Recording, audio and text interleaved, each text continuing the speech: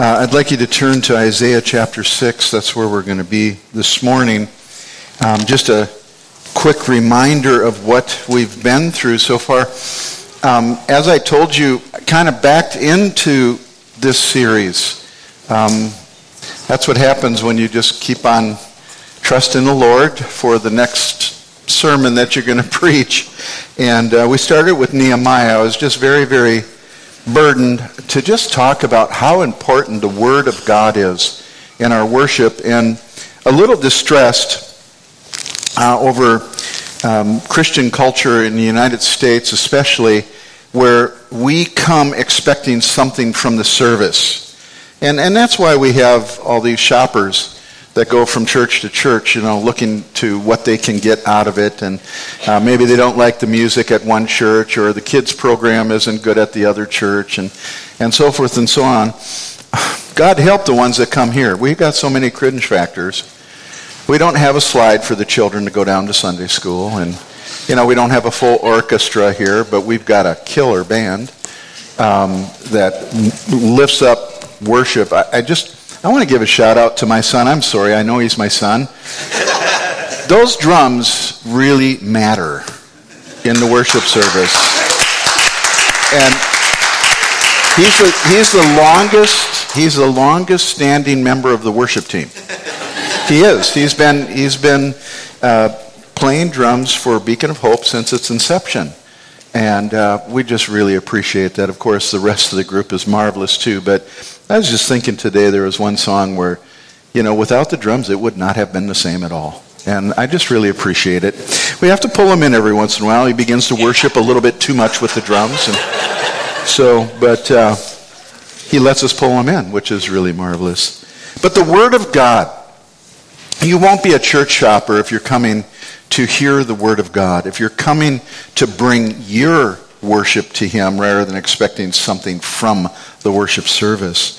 And we talked in Nehemiah about how they stood out in the sun for 6 hours with their children. They did that for 7 days. The Word was very important to them. And then we moved into John chapter 4 and talked about how it's not so much a matter of the place where we worship, because some people really put a lot of importance on the place where they worship. It's church. It's the house of God. I want to tell you, where the church gathers, where believers gather, that's where God is. It's not so much the building around it.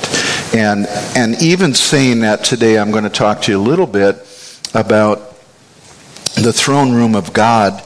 And I don't know, how many have ever been down to the St. Paul Cathedral and gone into the cathedral? Probably about a third of us. I'd really encourage you to do that. Just go into the cathedral. I think it's open all the time. And just walk through the front doors. The first thing that will happen to you is you will become quiet. And there was some thought that went into the making of cathedrals and so forth, and I can't imagine what the temple was like that the Jews worshipped in. But that building, there is something to be said for buildings like that, but that is not the house of God. Wherever Christians are gathered, the church is gathered, that's the house of God. And so we talked about how important it is to worship in spirit and truth. And then last week we talked about giving our all of us, to God when we come to worship, from Romans 12, 1 and 2. And it's just very important for us to understand these concepts. And so these early sermons that I'm preaching in this series that's continuing to develop, I will title Preparation for Worship. Preparation for Worship. I'll have a couple more weeks in preparation for worship, and then we're going to start looking at the components of worship as we move on through this material. And people say, well, what happened to the foundations of, the foundation series? Well, foundation series, I wrap that up. When we get to after the flood and the Tower of Babel, the next thing is Abraham, and I already taught on Abraham. Now, I could go back and start with Joseph and teach about Joseph and continue on through the Old Testament. I may do that, but not until I'm done with this series on worship, because I'm so burdened to do that. So just let me give you a little background before I read you the first few verses in chapter 6. This chapter begins with a definite time stamp. And it says, in the year of King Uzziah's death. And this is important because it sets the stage for Isaiah's state of mind. I'm giving you a little bit of what it was like for Isaiah. King Uzziah became king of Judah at 16 years of age. And his father had faltered badly when he was killed for his failures. Now, Uzziah was king for 52 years, and I don't know if he was trying to make up for his father or what, but his reign was marked with all sorts of prosperity and power. Their main enemy was the Assyrians, and during the time when the Assyrians were weak, Uzziah was strong. And 2 Kings 15 describes Uzziah as one who did what was right in the eyes of Yahweh. So he was a good king until he wasn't. And this happened to so many of the kings of Israel. In their older age, they failed the Lord. And that is something to be aware of, older men and women. Finish strong. Finish strong. You see, Uzziah was destroyed by his own personal pride. 2 Chronicles 26 tells the whole story, and it's a sad one for sure. He wanted to follow the kings of the east, the kings around him, and perform priestly duties in addition to his royal duties as a king. The kings around him didn't have Yahweh as their king and as their Lord and as their high and lifted up one. They were the end of the story, okay? And so they did priestly responsibilities as well. And he wanted to follow the kings of the east and perform priestly duties as well as his royal duties. And so he entered the temple one day, and he wanted to offer incense to Yahweh, which was a priestly responsibility. It's clearly laid out in the Old Testament. And when he was confronted by the high priest at that time, together with 80 priests who were men of valor, I don't know if they were Jesuits or what, but these it says men of valor. That means that these were strong men, but they were priests, and they joined together with the high priest and rebuked him. Uzziah became angry. And with his censer in hand, what you do incense with, Uzziah went to burn incense, and immediately leprosy broke out on his forehead as a divine judgment on him. And he went out of the temple and remained isolated and alone because of his leprosy and because Yahweh's judgment had fallen on him. And then 4 years later, he died. Now, he was good up until the very end. And then he was separated from the temple. You couldn't go in the temple. You couldn't interact with people socially. And it was because of his pride. He thought he could be a priest, and that was not his calling. Yet for the last 4 decades, he had been a prosperous and powerful king in Judah, and now he was dead, and the throne of David was empty. And this is weighing upon Isaiah's mind. Isaiah was bereft. And Yahweh gave Isaiah a wonderful vision of himself, seated high on the throne, high and lifted up, the God of glory, eternal, immortal, God only wise. And he needed that because Isaiah was feeling alone. Get to that in a little bit. So in this series on worship, it's paramount that we understand who it is that we worship. And we're back to Tozer's declaration. Quote, what comes into our minds when we think about God is the most important thing about us. The history of mankind will probably show that no people has ever risen above its religion. And man's spiritual history will positively demonstrate that no religion has ever been greater than his idea of God. What do you think about when you think about God? Worship is pure or base as the worshiper entertains either high or low views and thoughts about God.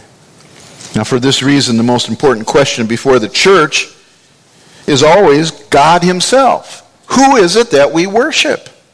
And the most portentous fact about any man is not what he is at any given time or what he may say or do, but what he, in his deep heart of hearts, conceives God to be like. We tend, by a secret law of the soul, to move toward our mental image of God. And this is true not only of the individual Christian, but of the company of Christians that compose the church, us. Always, the most revealing thing about the church is her idea of God. Now, we don't do videos here and preach off the video, but I was sorely tempted to do this and show you a little video this week. Cha mentioned this to me. I had already seen it on the web, but last week was Super Bowl Sunday, right? And some churches really, they have Super Bowl Sunday in their church. I would never do that just because of the commercials. You people would probably fire me if I did that. I would never do that. I have nothing against watching the Super Bowl. I mean, it's a sport. It's fun. Some of the commercials you do have to turn off. The halftime show you definitely have to turn off. But what happened Sunday in some churches is just absolutely beyond the pale. There's a church in Cincinnati, 34,000 people, so you can tell already it's a mega church, 34,000 people. And it started off with announcers up above the stage, and they were announcing like they were at the big football game. And they called out the football game and the players, and a woman pastor and a couple other male pastors got up there, and they're all in their football jerseys, and they flipped the coin, and the lady pastor got the flip, and so she wanted to kick off. And then they put down a Bible, and they held it like, you're going to punt the football, and she comes running up, and she kicked the Bible into the audience.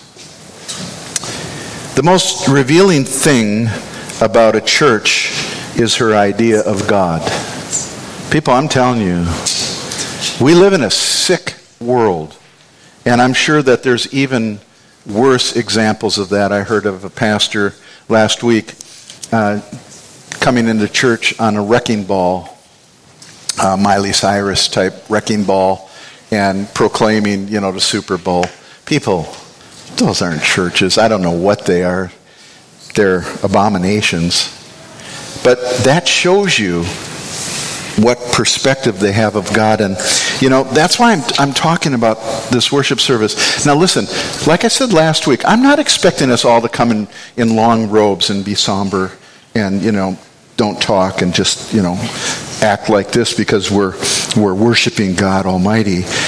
But I do think that we can become overly casual. Okay? Enough said. We can become overly casual. And I don't want us to be like that. Out there, cool. Just laugh it up, yuck, yuck, have a great time. Enjoy one another. Fellowship is marvelous. Sunday school, fellowship hour, that's great. But in here, let's try to have a modicum of respect and honor, because we're joining together to worship. And that's why we have a call to worship. And sometimes it's almost impossible to get everybody to settle down. And I don't want to rob you of fellowship, but I do want you to understand that we're trying to provide an atmosphere of worship here. And if you came in and you quieted yourselves, and listen, I talk to people too. So, one finger pointing at you, three pointing back at me. I get that.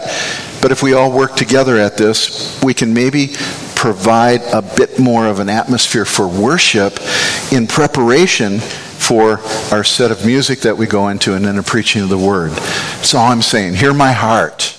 Okay? Don't crucify the messenger. So, today, in Isaiah 6, the Bible provides us with a majestic image of God and explains how it affects a person who experiences seeing God. We just sang, these songs are dangerous, Tracy. I want to see God. I want to see you. I want to see you. We repeated it repeatedly. Really? Are you sure? You really want to see him?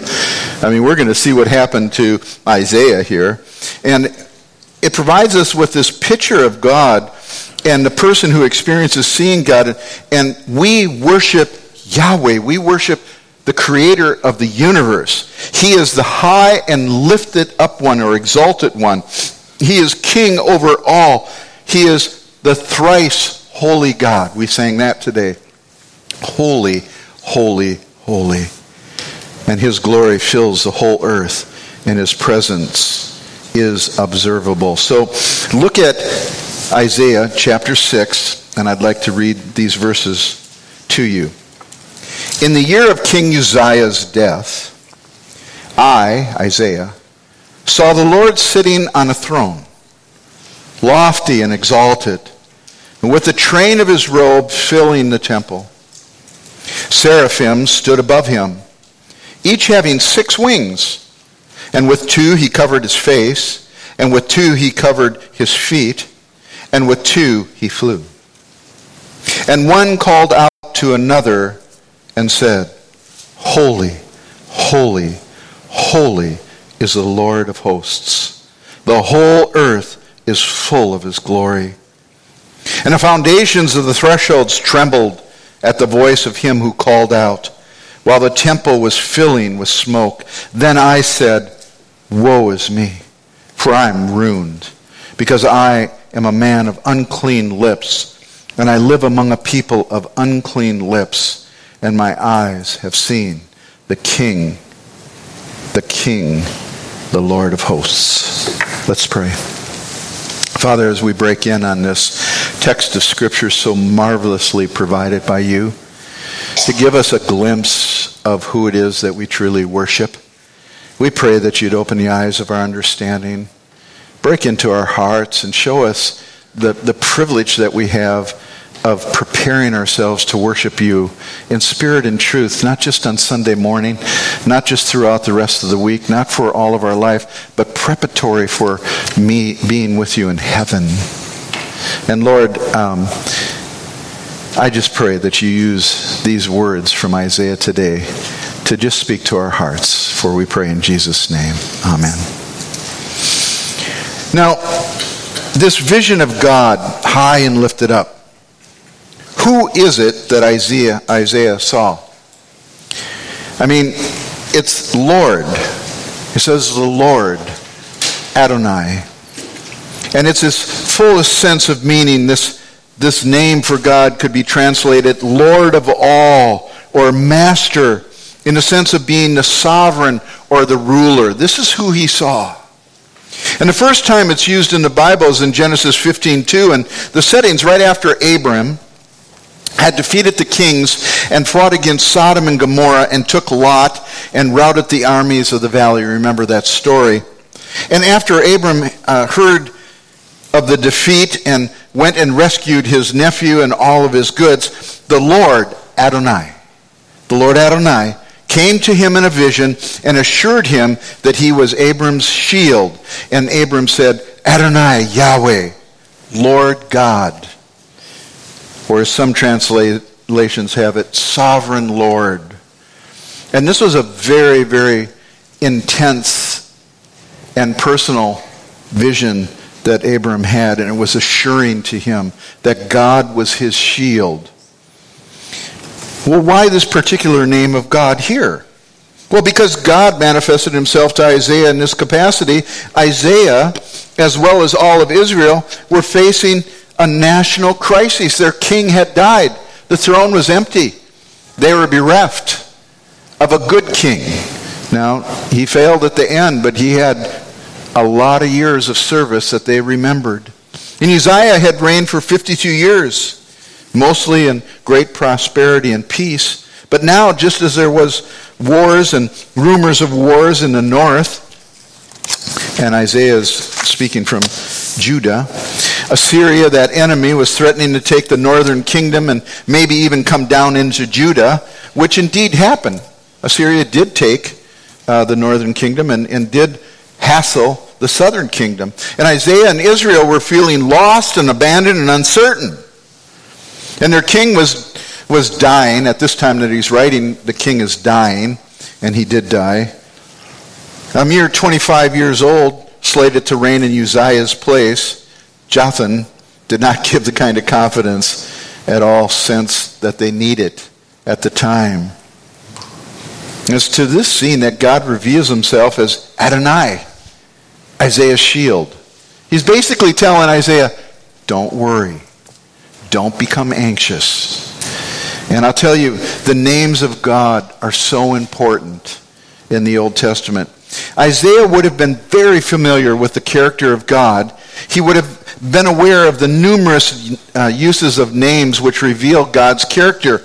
And he manifested himself in many ways in the past. And Moses had recorded most in the Pentateuch, but consider what Isaiah already knew about God from his names, his self-revelation through his names. There are primary names like God, El, or Elohim, and we've discussed that name before from Genesis 1:1. El means powerful one. Im is the ending, which means plural. Okay? And then you have Lord, or Yahweh. In our Bibles, it's always capital letters, L-O-R-D, all caps. That is Yahweh.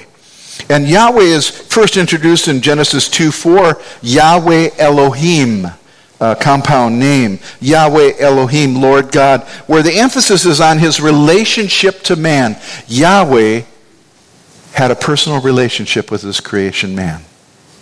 And further in Pentateuch, in Exodus 3:6, it's where God appeared to Moses in the burning bush and told him that even though he had appeared to the patriarchs, they had not known him intimately as Yahweh. And you remember, Moses said, "Who should I say sent me?" And they had been in captivity for over 400 years in Egyptian captivity. And God said, "Tell them I am that I am sent you. I am that I am, the eternally present one." Other names Isaiah would have been familiar with would have been names formed from the El prefix, like El Shaddai. He is sufficient. He is the satisfying God. Or possibly El Elyon. And there is none higher. He is the highest. El Elyon. Or everlasting God, El Olam. Olam is a term that we use for everlasting. And in Psalm 90, verse 2, you're familiar with it. From everlasting to everlasting, you are, present tense, God. From Olam to Olam, from everlasting to everlasting. Words fail, right? Words fail. Why? Because we're outside the realm of human experience. We're going into an area where it's difficult to articulate with our human languages what we're talking about. And so the writers of the scriptures are scrambling to get these words together. There are names formed with the prefix Yahweh, okay? The Lord of hosts, Yahweh Sabaoth. And this title speaks of God's power, and it's manifest in Israel's time of need and failure. In Psalm 46, 7, and 11, the psalmist takes comfort in the fact that the Lord of hosts, the Lord Yahweh Sabaoth, is with him. The Lord of hosts is with us, our stronghold. A stronghold is where an army would be able to protect themselves. The name of the Lord is a strong tower. The righteous run into it and are safe. Okay? All these names, you can take them and study them, and you can take them and use them in your own life when you're praying in a time of need or a time of rejoicing and lifting up the Lord. Yahweh, everlasting from everlasting. And all these will impact your life. How about Yahweh Jireh? The Lord will provide. And this came in Genesis 22 after Abraham was going to sacrifice Isaac, and the angel of the Lord stopped him. And he said, Yahweh Jireh, the Lord will provide. And God provided a sacrifice instead of Isaac. Beautiful picture. But how many times do you have needs and you need to ask God, Yahweh Jireh, to provide for you? This is not beyond our prayers. You can do this. use these names. This is who he is. This is who we worship. And how many of us have not heard of these names before? And that's why we study the Word of God. That's why I preach the Word of God here. So there are many more names. I mean, there's Yahweh Nisi, the banner, and Yahweh Shalom, the peace, and Yahweh Roy, he sees, and Yahweh Sidkenu, our righteousness, Yahweh Shammah, the Lord is there. And with each name, God reveals a different aspect of his character and his nature. And these are self-revelation that God provides for us in the Scripture. But how do we square Isaiah saying he saw Adonai with these verses? In Exodus 33:20, no man can see me and live. And then you have John 1:18, no one has seen God at any time. And then there's one more, 1 Timothy 6:16, God dwells in unapproachable light, whom no man has seen or can see. And yet Isaiah says, in the year of King Uzziah's death, I saw the Lord, Adonai. How do we square that with those verses we just read? How can you say, I saw Adonai? Well, I've often said that the Bible interprets itself. Often. And it's always best to take its interpretation to heart. And here the Bible's answer of how Isaiah could actually say he saw Adonai is found in John chapter 12. You don't need to turn there. Just let me explain it to you. Jesus is explaining to the people about their unbelief. He's just marveling at their unbelief after he does all these miracles before them. And he quotes a number of references from Isaiah.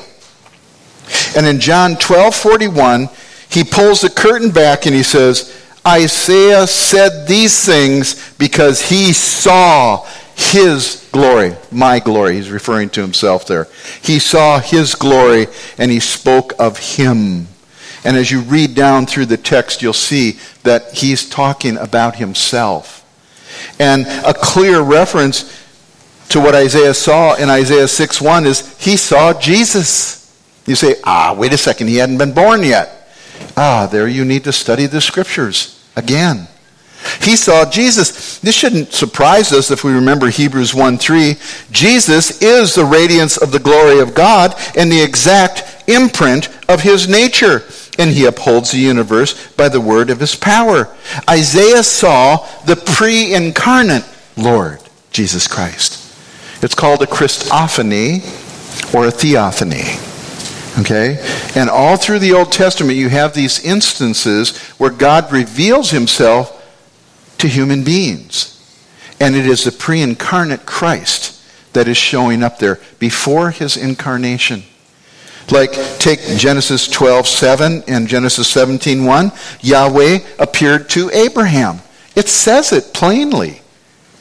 He appeared to Abraham. Genesis 32, you can just take these notes down. Genesis 32, Jacob wrestled with a man. And afterwards he said, I have seen God face to face. And it was a pre-incarnate Christ that he wrestled with. And then Exodus 24, Moses, Aaron, Nadab, and Abihu, and 70 elders went up to the mountain with Moses to the top of the mountain. And it says, they saw the God of Israel. These are all theophanies or Christophanies. These are all pre-incarnate appearances of the Lord Jesus Christ. Exodus 33, it says, Yahweh used to speak to Moses face to face as a man speaks to his friend. And yet that friend prohibited Moses from entering the promised land. He spoke to him like a friend talks to a friend. What a relationship. Sometimes in the Old Testament, such appearances of the pre-incarnate Christ are called the angel of the Lord. A very distinct term. The angel of the Lord. It's very, very distinct. And that is identified with the pre-incarnate Jesus Christ. So seeing God, that's how it's possible. In Isaiah 6:1, Isaiah calls him Adonai, the sovereign Lord, the Lord of all. And Isaiah knew whom it was that he worshipped.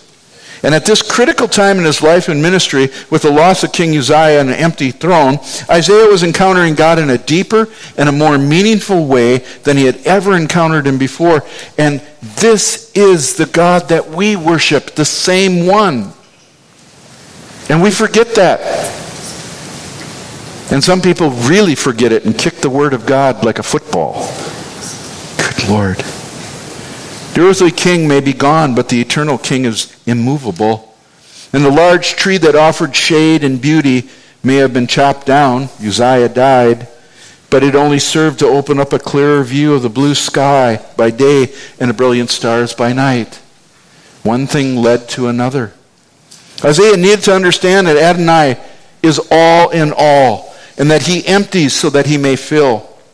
He wounds that he may heal. He bruises that he may bind up. He allows loneliness that he may befriend us. And he allowed him to feel alone here so that he could become Isaiah's all in all. He allows poorness that he may become our riches. He allows hunger that he may feed us with his very presence. He allows thirst that he may quench it with the waters of eternal life. And Isaiah said, I saw the Lord sitting on a throne. Sitting on a throne. Doesn't stop, people. His throne is not the throne of any earthly king, but the throne of God. Psalm 11:4 says, Yahweh is in his holy temple. Yahweh's throne is in heaven. The Bible reveals that the throne of God is beyond our comprehension, and the writers of Scripture strive to help us to see it, describing it as surrounded by a host of heaven. And like a rainbow or emeralds, we sang a little bit about this morning, a crystal clear sea of glass, an expanse spreads out before it, and countless numbers of angels are around it. It is his holy throne. It's glorious in appearance. It's eternal in its duration. It's described as flaming with fire, glittering with sapphires, flashing and crashing lightning and thunder, and dazzling white, from which flows a river of living water. You sure you want to see God? You want to disintegrate right before his face? There are three passages I want you to turn to these. Daniel chapter 7. These are pictures of that throne room of God. Daniel 7 verse 9, and I'll read just 2 verses here. Daniel says, I kept looking until thrones were set up, and the Ancient of Days took his seat.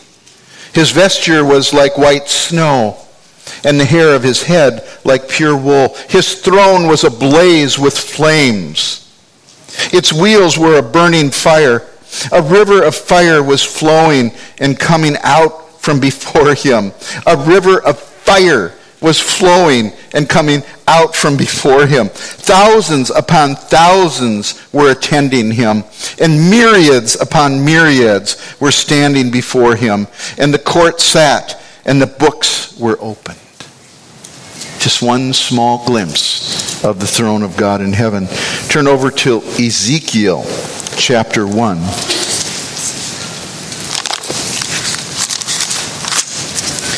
Ezekiel chapter 1, beginning in verse 22. Now over the heads of the living beings there was something like an expanse, like the awesome gleam of crystal spread out over their heads. Under the expanse their wings were stretched out straight, one toward the other, and each one also had 2 wings covering its body, and on the one side and on the other. I also heard the sound of their wings like the sound of abundant waters as they went, like the voice of the Almighty, a sound of tumult, like the sound of an army camp. Whenever they stood still, they dropped their wings. And there came a voice from above the expanse that was over their heads. Wherever they stood still, they dropped their wings. And now above the expanse that was over their heads, there was something resembling a throne, like lapis lazuli. in appearance, and on that which is resembled a throne, high up, it was a figure with appearance of a man. And then I noticed from the appearance of his loins and upward something like glowing metal that looked like fire all around within it. And from the appearance of his loins and downward I saw something like fire, and there was a radiance around him. And as the appearance of the rainbow in the clouds on a rainy day, so was the appearance of the surrounding radiance. Such was the appearance of the likeness of the glory of the Lord. And when I saw it, I fell down on my face and heard a voice speaking. Do you want to see God? Final one, Revelation chapter 1, the throne room of God. Revelation 1. And beginning in verse 12.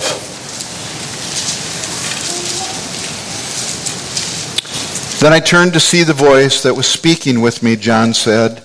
And having turned, I saw 7 golden lampstands. And in the middle of the lampstands I saw one like a son of man, clothed in a robe reaching to the feet, and girded across his chest with a golden sash.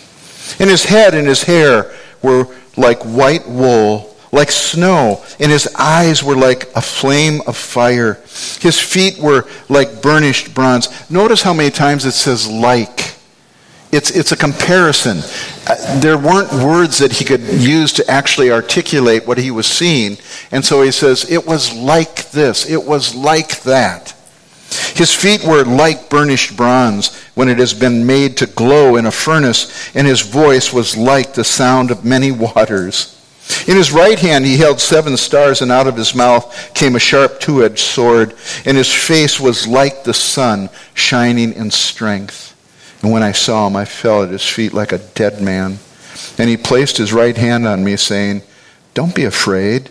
I'm the first and the last, and the living one. And I was dead, and behold, I am alive forevermore, and I have the keys of death and of Hades."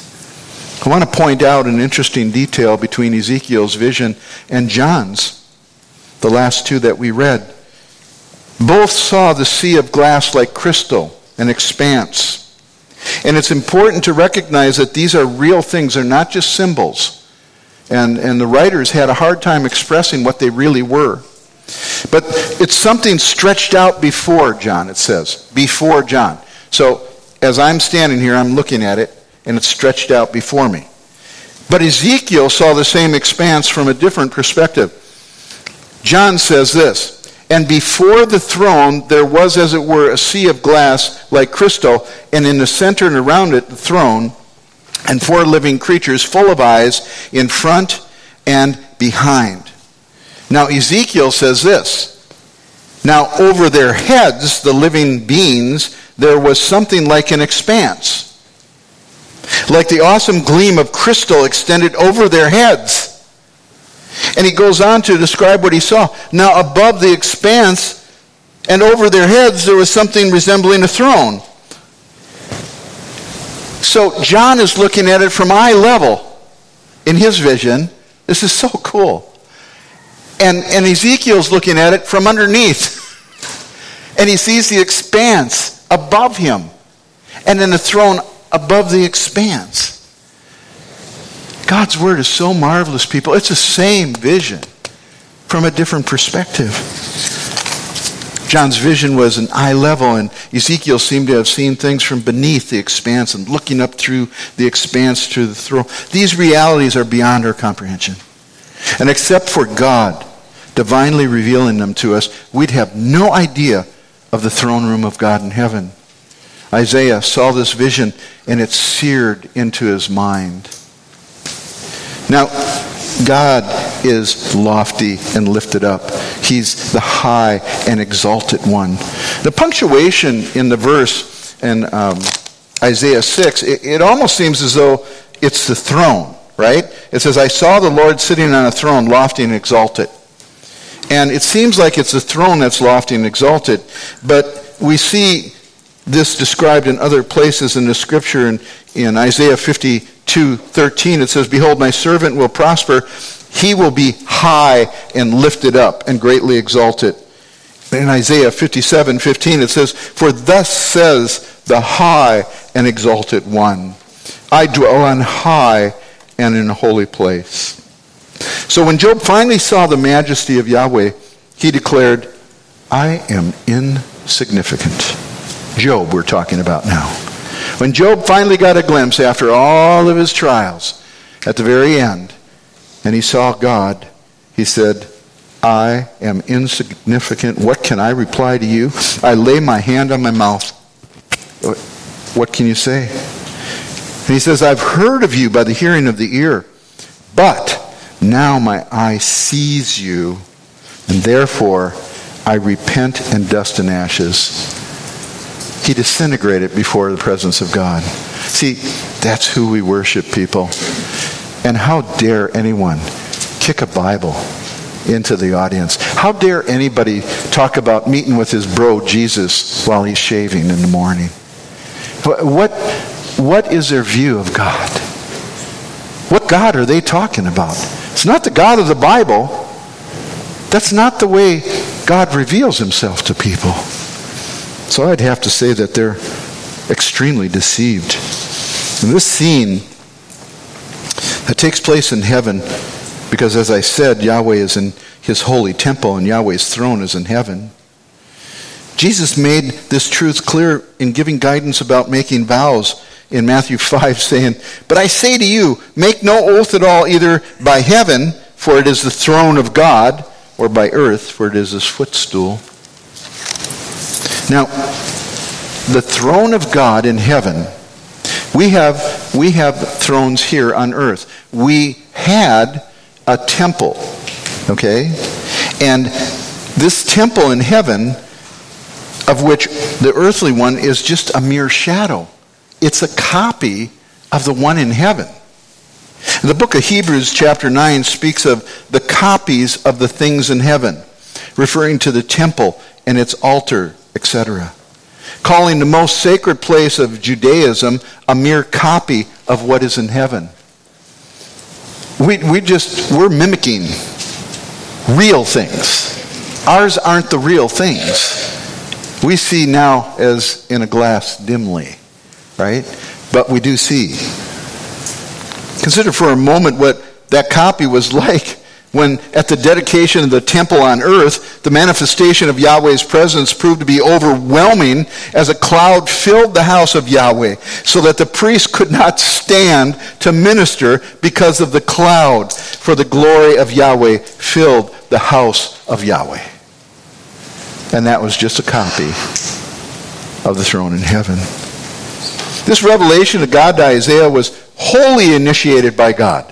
Isaiah didn't do anything to get this vision. Isaiah had nothing to do with bringing it about.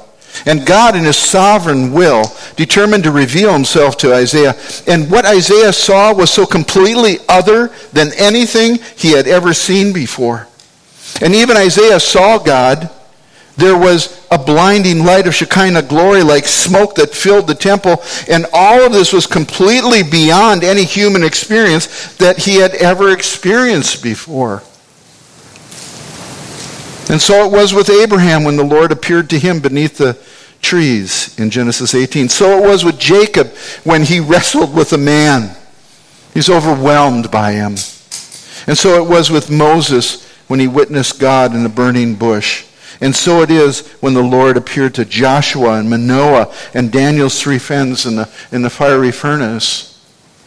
He is not hiding. It was Tozer who related the modern view of God to be like a dingy gray, rather than a dazzling white hot vision the Bible recounts of men seeing God. He said, quote, "The problem today is that we allow our churches to stay dingy gray instead of pleading for holy whiteness." I'm pleading for holy whiteness, for Beacon of Hope. Not the monk's robes, people, but just a real clear vision of who it is that we worship. Because it will revolutionize us as people and as a church. I agree with Tozer when he says, "We see that the presence of the Holy One only allows holy beings. Oops, there we go. You want to see God? You want to see God? You must be holy. Hebrews tells us, pursue peace with all men and holiness, without which no one will see God. Do we really believe that verse? How are our lives? Now, I'm telling you, the culture that we live in, and because of the devices that we have at our fingertips, is so ubiquitous. It completely smothers us in the world. It smothers us. And to have this other vision of God, other than anything that the world can actually give us, it's hard to even fathom that it's real, but it is. I've just recounted to you multitudes of examples through the Bible of people who saw God and understood who it was that they worshiped. So it's not impossible. Tozer says, there's an unapproachable, indescribable quality that's inherent in the awesome holiness of God, but it seems we have lost the sense of this. And the Holy One is in our gatherings almost altogether forgotten. And the reason for this is that we have embraced a low rather than a high view of God. We've made him just like us. He's not like us. Not even close. Tozer said, perverted notions about God soon rot the religion in which they appear. That church in Cincinnati, it will not be around next year. It will not be around in the years to come. Those kind of churches don't have grandchildren. They're a flash in the pan, and then they dissipate. And we've seen it happen to so many already. It'll happen. The long career of Israel demonstrates this clearly enough.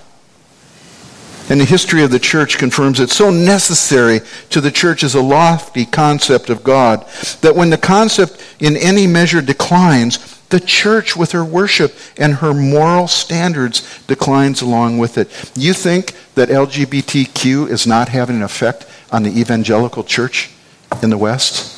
Think again. And it's just chipping away, chipping away, chipping away. And it's not a political thing I'm talking about. I'm talking about morals.